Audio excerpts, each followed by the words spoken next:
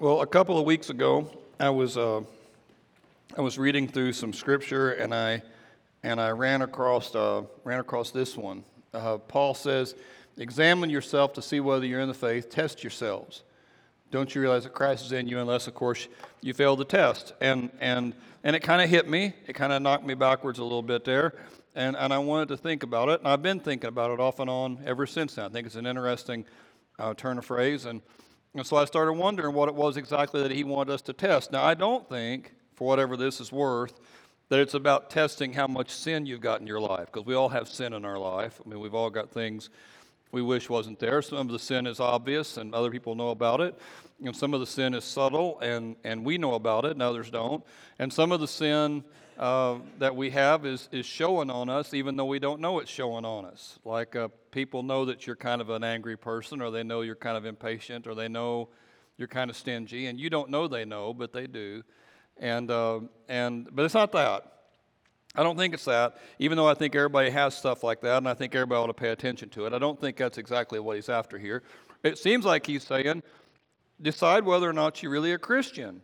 Take a hard look at it and decide whether or not Jesus is actually moving in you. That it's like and it reminded me like of a recertification test. I know some of you probably have jobs where you have to every so often recertify or prove that you know what you're doing. You know, depending on what the training is, that you still all know all the rules. When we first got into ministry, we lived in Tennessee, and in Davidson County, there in Nashville. We were right beside that, and that part of the state, at least, maybe the whole state does, but at least that part of the state does. It requires you to have your car certified every year to make sure it's pollution free. And my car at the time was a really bad car. I was driving this Regal. I've mentioned it before in sermons. I had to put a quart of oil every time I filled the gas tank up. And so I just knew it wouldn't pass. And we would get ready for the test. I knew the test was coming every year, and I would do everything I could to make it do better. You know, I would change the oil and put the really high premium gas in. I'm not sure it made any difference. I would detail it on the outside, hoping that would impress the guy. It smells real bad, but look how clean it is, that kind of thing. And every year I passed. And I don't know how bad you had to be to fail, because, again, I was putting a quart of oil in every time I filled the gas tank. So I don't know how bad you had to be. But I remember being worried about it. You know, how embarrassing would it be to have to not be able to drive around and do your job and have to be begging people to help you, and I was worried about it.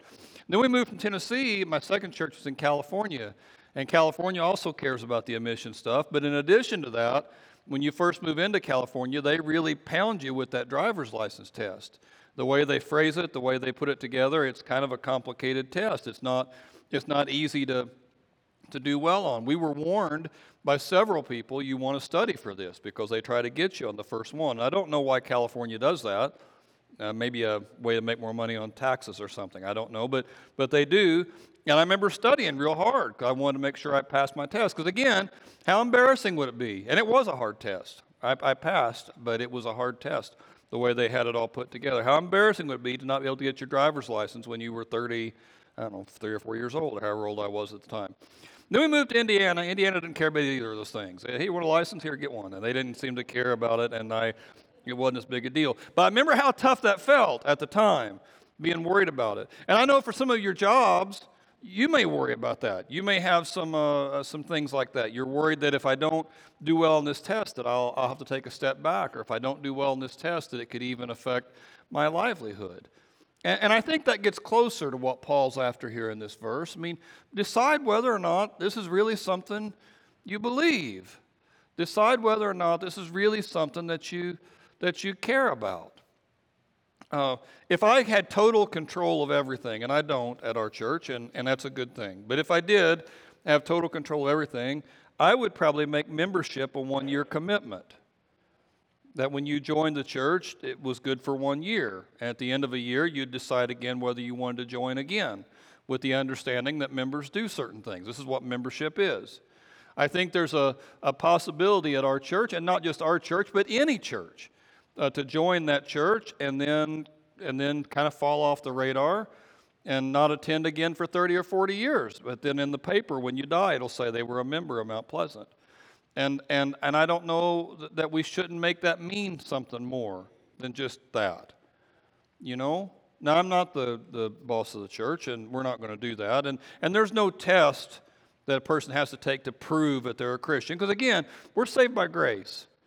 You know, it's not that you're never going to be good enough to be qualified to go to heaven. You're never going to be good enough to be qualified to check all the boxes. And I'm not suggesting that. I want to be real clear. I'm not suggesting that. Christ is qualified. We tie ourselves to Jesus because he's good enough. You know, we're just dust and ashes. And any one of us, if we were being honest, carries a lot more sin around than is good or healthy or right. We all know that about ourselves. It's him that gets us there, not us. But this verse, you know, there's still something valuable about every so often taking a hard look at where you stand with Jesus. Do I still want to do this? Is it still important to me? Is this the kind of thing that I want to build my life and continue to build my life around or not?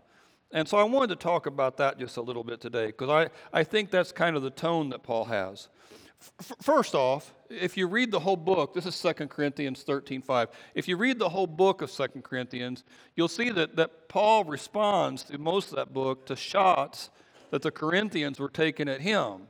The Corinthians had said about Paul, he's not that impressive when he speaks, or he's not that, you know, why are we listening to this guy? Who does he think he is anyway? And so Paul's responding to that. Like they had wondered if he was even, are you really even an apostle? Are you really somebody that we have to listen to? And so Paul, all through the letter, is responding to that. And then here in chapter 13, verse 5, he kind of turns it around on them. And he says, you know, you've been asking me all these hard questions. What about you? Maybe you need to think about where you stand.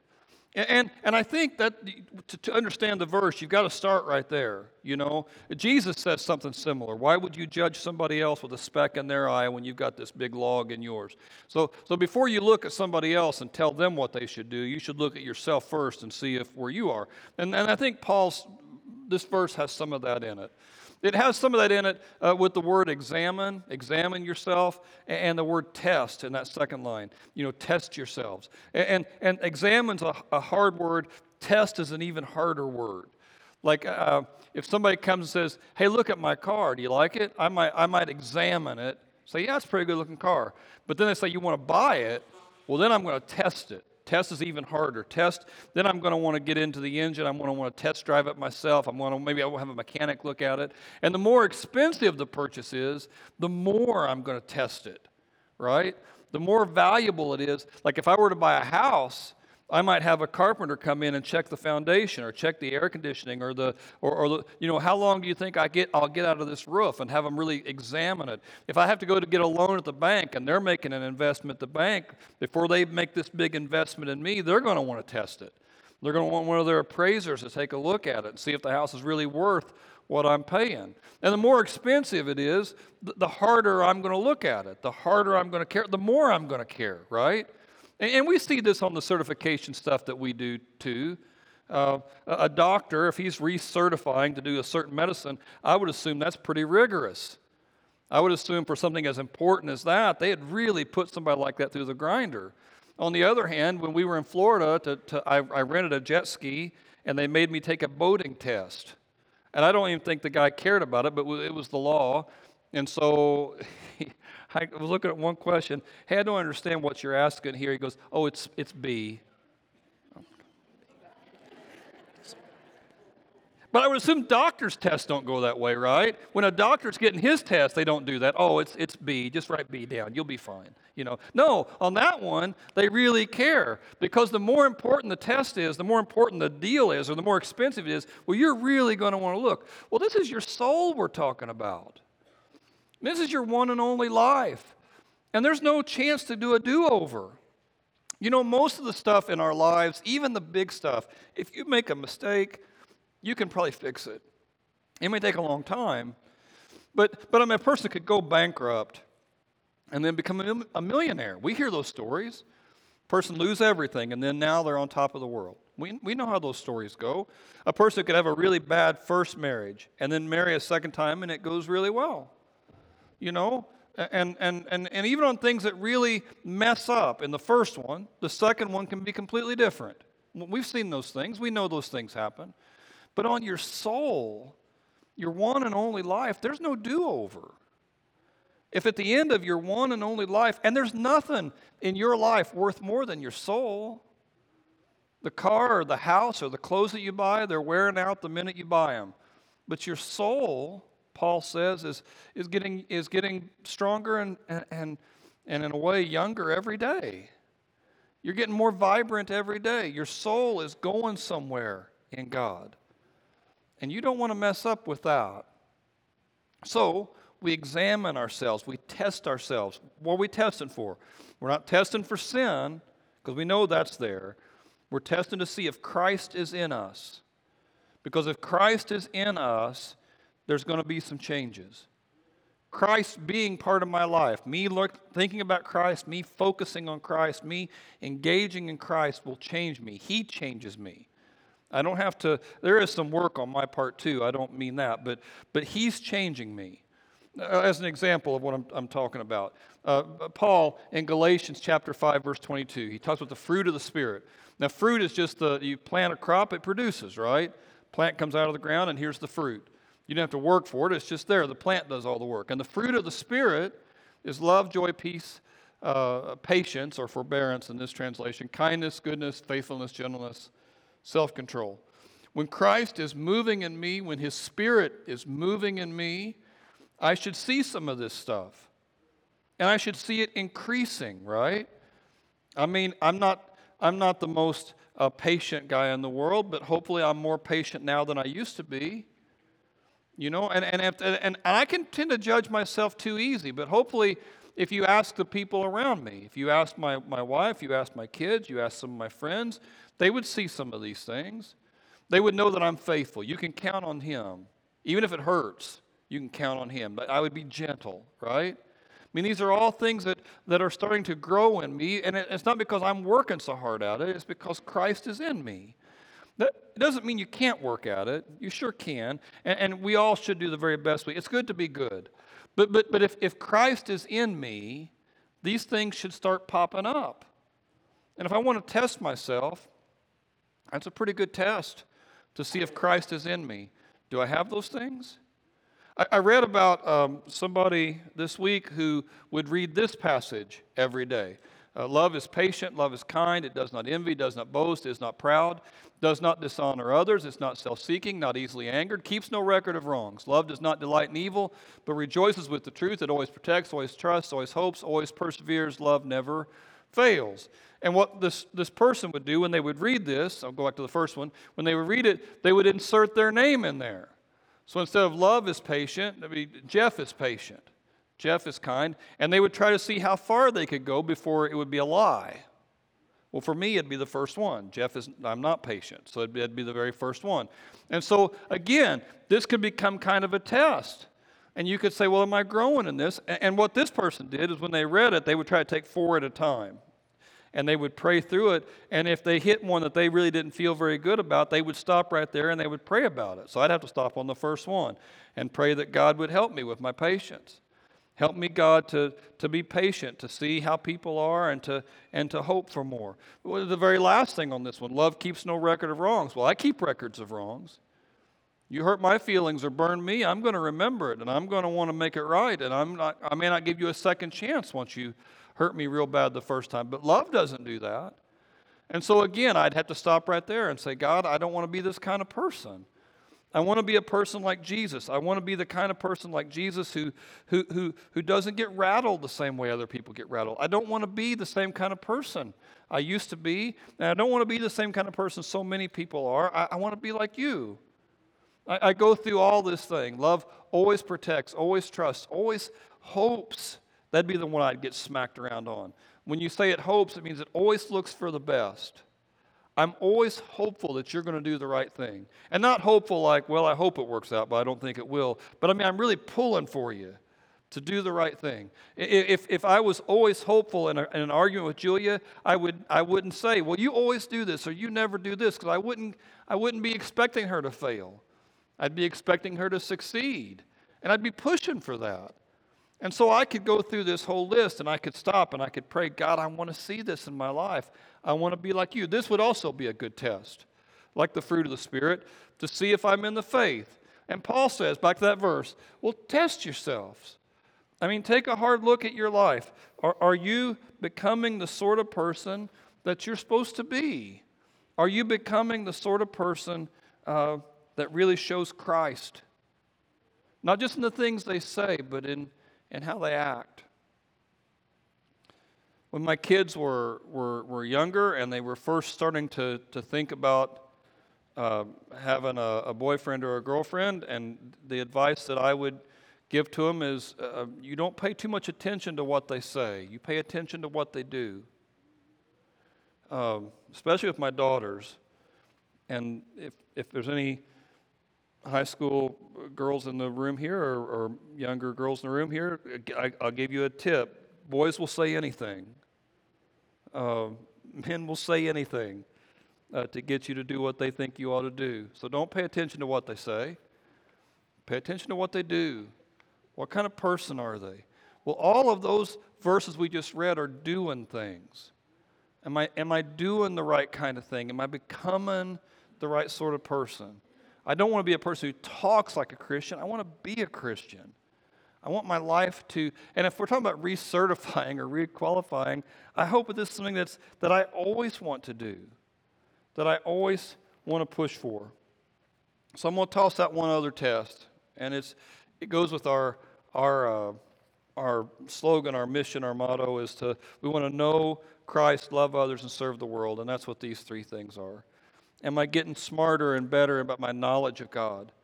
Am I knowing Him better? Do I know Him better this year than I did last? And as we think about going forward in the future, am I still excited and motivated to read Scripture and to pray? And you may say no, and that's okay. Be honest with yourself. No, I'm not very motivated for that. No, I'm not very excited about that. Sometimes it's really hard. I just want to challenge you to push yourself a little bit. Remembering that the point of reading through Scripture is not to read a big chunk of Scripture, but to have part of it really get into your heart and your life. You know, you could do much worse than just reading that passage in 1 Corinthians, what love is. Love is patient, love is kind, and just read that and meditate on it. God, this is who I want to be. You could do much worse than reading a passage like that, maybe every day for a month. Just really asking God to pour that into you. Jesus' words in the Sermon on the Mount. And just read, he's talking about what the kingdom looks like. And just read those 3 chapters over and over and over and over and over again. Might be the most powerful reading you could do. Other people, and I've been doing this for some time, will go through a plan to read through Scripture in a year. And every day I'm going to try to read a little more and try to get through my Bible in a year. And I've read it through several times now. And sometimes, I'll be honest, when you do that approach, the passage you get that day may not be a real meaningful passage to you. That happens occasionally. But I find that if I'm disciplined, when I'm disciplined, I am consistently and continually finding things in Scripture now that I've never noticed before.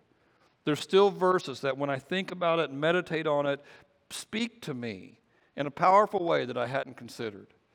God is still using His Word to change my life, and I think He'll use it to change yours. And then pray. I'm not a great prayer. Some people can pray and pray and pray for hours and hours and hours, and I've never been that kind of person. When I get quiet to pray, my mind immediately wanders to different things I could be doing. So to slow my mind down, when I pray, a lot of times I'll go someplace, a hike is helpful for me, and while I'm hiking, I'll pray. I'll try to go to a quiet room where there's nothing there but me and just try to really focus best I can on God. I don't beat myself up too bad if it doesn't go a super long time. I just want to make sure I'm consistent to do it often. That I want to pray continually, like God said, like Paul says in 1 Thessalonians 5:17. I want to keep track of my prayers and see how God moves through them. Because a lot of times when I pray for something, God does move through it. I'll ask God for someone to be healed or for something to get better, and it does get better, and God moves. And there's such a power in just seeing that. You know, if you're part of Mount Pleasant Church, no matter what part you are in Mount Pleasant Church, from the little preschool classes all the way to a class for retired adults, we're going to mention in anything we teach sooner or later that you should be reading your Bible and praying. Why do we pound away at this? Because it's life.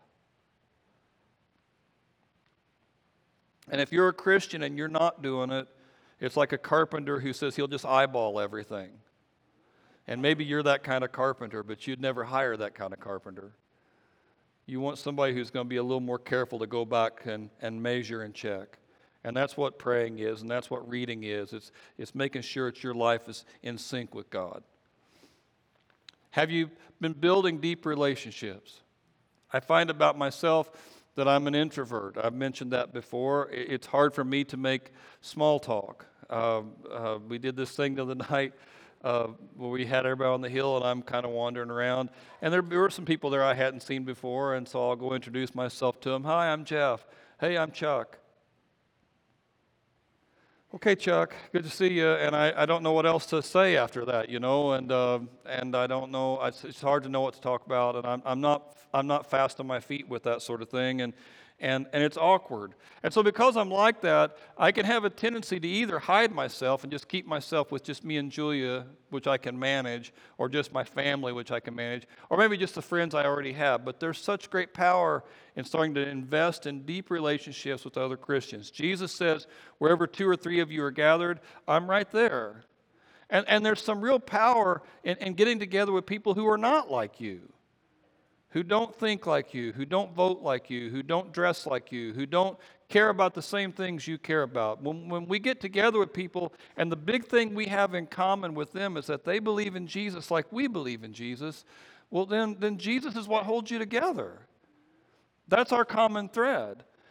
And what I have found, and I found it consistently, the people who are able to face a crisis in this life and have their faith come out of it intact are those people who have invested deeply in a whole web of Christian relationships. There's just such a power in that. To know that when I'm going through my life, there's this whole network of people who care about me, and we're in this together, and we're watching each other. We're not keeping each other straight. We've all got sin, but we're watching out for each other. We're hoping and praying for each other. I don't want to let them down. I want to lift them up. We push with the little guys. We push for you to get your little guys, the kids, involved in the programs. Why do we do that? Well, it's just childcare for the adults. Well, I guess that's part of it, but that's not the main reason. The main reason we try to do things for the little guys, even the really little guys, is that if they can build some relationships there and make some friendships there, those friendships, when they get a little older in high school or even older still, some of those long-term friendships we have with other people in Christ, those are the things that keep us straight. A lot of my knucklehead friends in high school that I was so close to, I didn't stay close to them after high school because the only thing we really had in common is we went to the same building 8 hours a day. But those Christian friends of mine that I make and have made through my life, man, I've got some friends that I've had in Christ for years. And we get together and we're still just as good of friends as we've ever been. And there's a power in that. As a parent, for you to invest that part of your life and help your kids make those relationships, that almost certainly is going to pay off. It almost certainly is going to pay off. And when you think about those times, any one of you, when you've kind of wandered away from Christ and you've kind of wandered away from faith, it probably was during a stretch where, if you had to be honest, you just didn't have that many Christian friends. More of your close friends were outside the church, and they were against the things that the church believed in. Now, it's not about brainwashing yourself. I want you to have friends all over. I want you to have friends, as many friends as you can, of many different types as you can. Invest in friends. Friends are great no matter what. But in the middle of investing in those things, you want to make sure that you build some friendships with people who are of like mind and like faith with you. It's going to bless you later on. And I guess in that same regard, I should mention, we're trying to push people who are a little older in the faith, a little bit older in the faith, to look for people who are coming up that you can invest in. Eric, who did communion here earlier, and he's talking about those guys in his past who meant so much to him. Who are those guys going to be for this generation? Well, it's going to be one of you guys. For any of the teenagers in this generation, who's that going to be? Well, it's going to be one of you all. And those other guys Eric mentioned, they're gone. They've passed away. They're not here anymore. So for the younger generation coming up, who's going to be the one to take those guys along? And when those guys are Eric's age, here's why I'm a Christian, because of these 3 or 4 people who invest. Who's that going to be if not you? So we invest in that thing. And then last, am I becoming more generous? We talk about knowing Christ, loving others, and serving the world. Serving is generosity, and am I being more generous? And that is money, but it's not just money. It's not just money. On the money thing, certainly, I hope that you're getting more generous as you get older. I hope it's getting easier and easier for you to let go of money than it used to be. Should. If Christ is in you, that should happen. If Christ is in you, Christ was supremely generous. Christ said that whoever wants to save their life will have to lose it, and whoever loses their life will get it in the end. So he was fantastically generous, and hopefully the longer you follow him, the more you're like that too. And that includes money, for sure. It includes your resources, it includes your stuff. But it's not just money. And maybe at some level, it's not even primarily money. You know, I've known for a long time that if I stood up in front of the church and said, hey, there's this really big thing going on this week, I need everybody to pitch in, and everybody either give me 2 hours of volunteer time this week or $20. Most people, $20 you say, and they'll give me the $20, and they don't do the other, or they just leave. Oh, it's in the car, my billfold, I'll be right back, and then they're gone, and they don't do either of those things. But the 2 hours is hard. You know, 2 hours, I don't have 2 hours. My whole week is planned. I mean, I don't know if I've got 2 hours to get, I don't 2 hours for anybody. And we hold on so tightly to all that. You know, you might think that when you retire, well, then all the hours are free, but that's not how it works, because you still want all those hours. They're mine. They're all mine. What are you going to do with the next 2 hours? I was going to watch Jeopardy, but they're my hours, and I want to watch Jeopardy, and that's what I'm going to do. And they're my hours, and I'm not sharing them with anybody else. And so hopefully as you are tied to Christ, you can look at some concrete ways that you're giving more. It's important for you to volunteer. It's important for you to volunteer even if we don't need it. It's important for you to volunteer. Why? Because you're giving away your time. And Jesus says, does he not? It's more blessed to give than receive.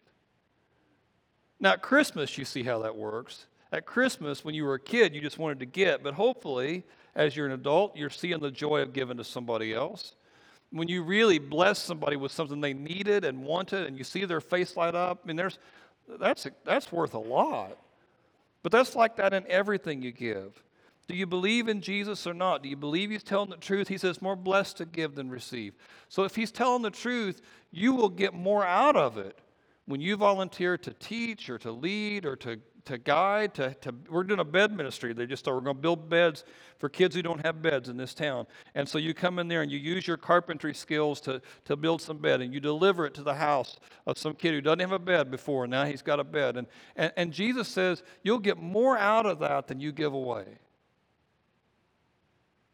And you know that's true. I mean, you know it's true. So you learn to give. And this is a great test to see if you're growing in your faith. Am I knowing the Lord better? Am I investing in relationships more? Am I becoming more generous? Now, when I first got started as a Christian, and I was just a young guy, I would think to myself, well, you know, one day I'll grow into that. One day I'll get there. I'm not there yet, but one day I'll get there when I'm older and wiser and maybe have more time. Because when you're a kid, you're just thinking about everything starting. Right? I got a car payment, and I'm trying to get my house, and I've got this really bad house. I'm trying to make it into something, and my kids are starting school, and there's just so many different things going on. I don't have time to breathe. But one day, when things finally slow down, then I'll do that. And Paul speaks to that. He says, don't let anybody look down on you because you're young. You set an example. You know, it might be the 20-year-old or the 30-year-old who's really going to shake this church. And Jesus, remember, was just 30 years old when he did all the things he did. Now that I'm older, the weird part is I do the same thing, but in reverse. I think I'm older now. Need these young guys to get up and do this stuff. They got more energy. They got more. I got all these other responsibilities. I'm in charge of this and in charge of that and in charge of this other thing, and the younger guys need to come in there and do it. And I think that he's going to. I think this verse could be for me too. Just don't let anyone look down on you because you're older. You set an example. Don't anyone look down on you because you're uneducated or because you're super educated or because you're a man or a woman or a child, or it doesn't matter. You set an example. On this older thing too, Jesus says no one pours new wine into old wineskins. The illustration that he's talking about here is new wine is still fermenting, it's still expanding. And wineskins are animal skins, and old animal skins would be brittle, they'd be hard. So you don't put new wine, which is expanding, into a hard case. It'll just blow up, right? You put it in something that has some give to it, or you leave a little air in there so it has some give to it so that it can expand, right? You don't no one puts new wine into old wineskins. Otherwise, the wine will burst the skins, and the wine and the skins will all be ruined. You know, the danger of getting older is you get set in your ways, and you start thinking to yourself, I don't need to change anything anymore. I've got it pretty much figured out. And the danger of getting set like that is that Jesus is still expanding. He's always asking for more. He wants all of it. And if I get real rigid, then I'm going to suffer in that exchange, because God has more things still for me to do. I hear people say sometimes when they are asked to help with one thing or another and they're of a certain age, I did that when I was younger. I put my time in. I served then. And I don't think that's how a walk with Christ is supposed to work. I don't think that's how a walk with Jesus is supposed to move. If I'm in Jesus, I'll change. I won't be able to help it. So I'm going to test myself. So here's what we're going to do at the end of the service. I want to challenge you to make a commitment in one of these three areas, or make 2 or 3 commitments. I want to challenge you to think about pushing yourself. If you're not a person who reads or prays often, I want to challenge you to read or pray. And the praying thing, I'll get real practical with it. I challenge you to pull out your smartphone and set an alarm at a certain time that you're just going to pray. And just make that your commitment. Whenever the clock hits this time, I'm going to pray. And it's not about praying for 40 minutes. It's just remembering to focus on God during that moment. When the alarm rings, I'm going to pray. You don't do it forever. Do it for a few weeks. See if God doesn't use that to help move you a little bit. Or pray for somebody. If you got somebody who you know is going through some awful thing, you say at this time every day, I'm going to pray for them.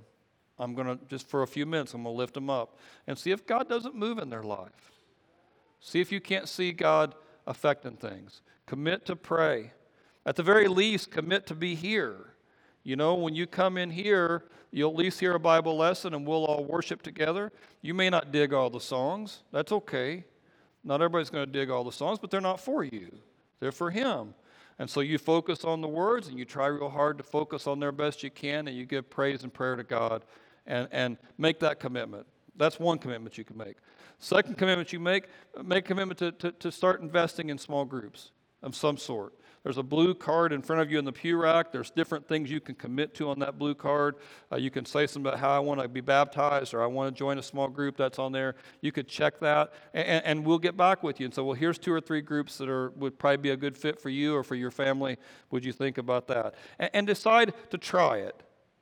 Now, if you go and they're all weird, well, then that's the wrong group. We only have one group like that, though, that's all weird, and so we'll send you to another group.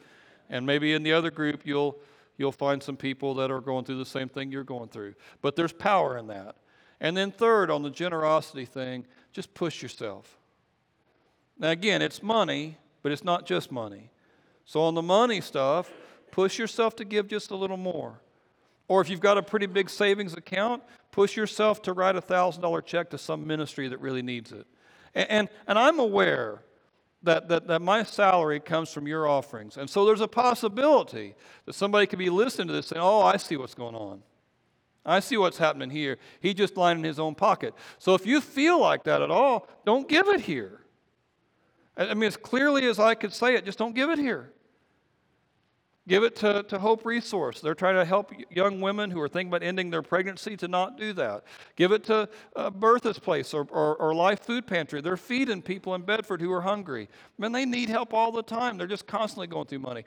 Give it to Becky's Shelter, which houses women who don't even have a place to stay, or to the Men's Warming Shelter, which during the winter will house men who don't have a place to stay. I'm driving through Bedford, and I see 2 or 3 people who look like they've got no place to stay, just driving through town.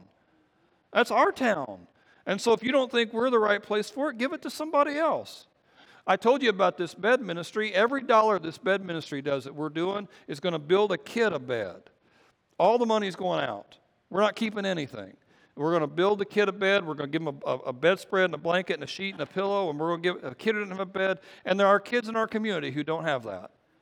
And so you could do that, and all the money goes right out of here. Give it to another church. You know, if you think some other church needs it more than us. It's not about us. It's about you and your walk with Christ. But it's not just money. And again, money is just the smallest part of this thing to me. It's about your life. And think about jumping in to help. If you've got kids who are in school age or younger kids, think about volunteering there somewhere. If you're a grandparent, think about volunteering someplace with the kids or something with the church and what we're trying to do. Find some place to kick in there and serve. It doesn't have to be just singing on the stage. There's lots of different places where you can jump in and give a hand. And there's something so powerful about you doing it. And again, you can use that blue card just to write down, I'm interested in serving. Where would be a good place? And we will get back with you and try to help you with that. And I know the risk of any of these sorts of commitments. I know it. And if I was sitting in your pew there, I would feel it. Oh, man. I feel the noose tightening up around my feet or around my neck. And how am I going to get out of this if I jump in? You're not signing up for the rest of your life.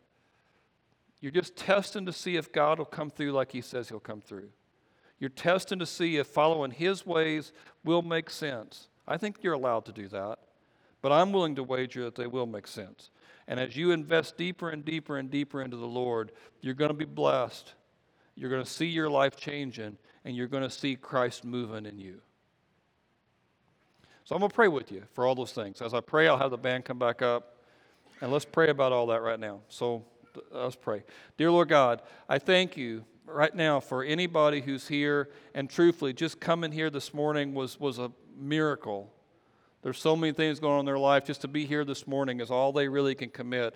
I pray for them, first of all, God, that you bless them. You know, and if that's where they're at, then that's where they're at. And that happens to all of us at different times. I pray for the ones, God, who as they're listening to some of the things I'm saying, they know that there's been parts of their Christian life that they've either neglected or have just decided not to pursue. And so I pray, God, that for those people who could do more, who have been richly blessed by you already, God, who have seen you move in their life so powerfully already, that they'll take that next step of commitment to you. That, God, you'll move in their life and that you'll empower them to do the things that they're supposed to do. In Christ's name, amen. Now, as we close up here at the end,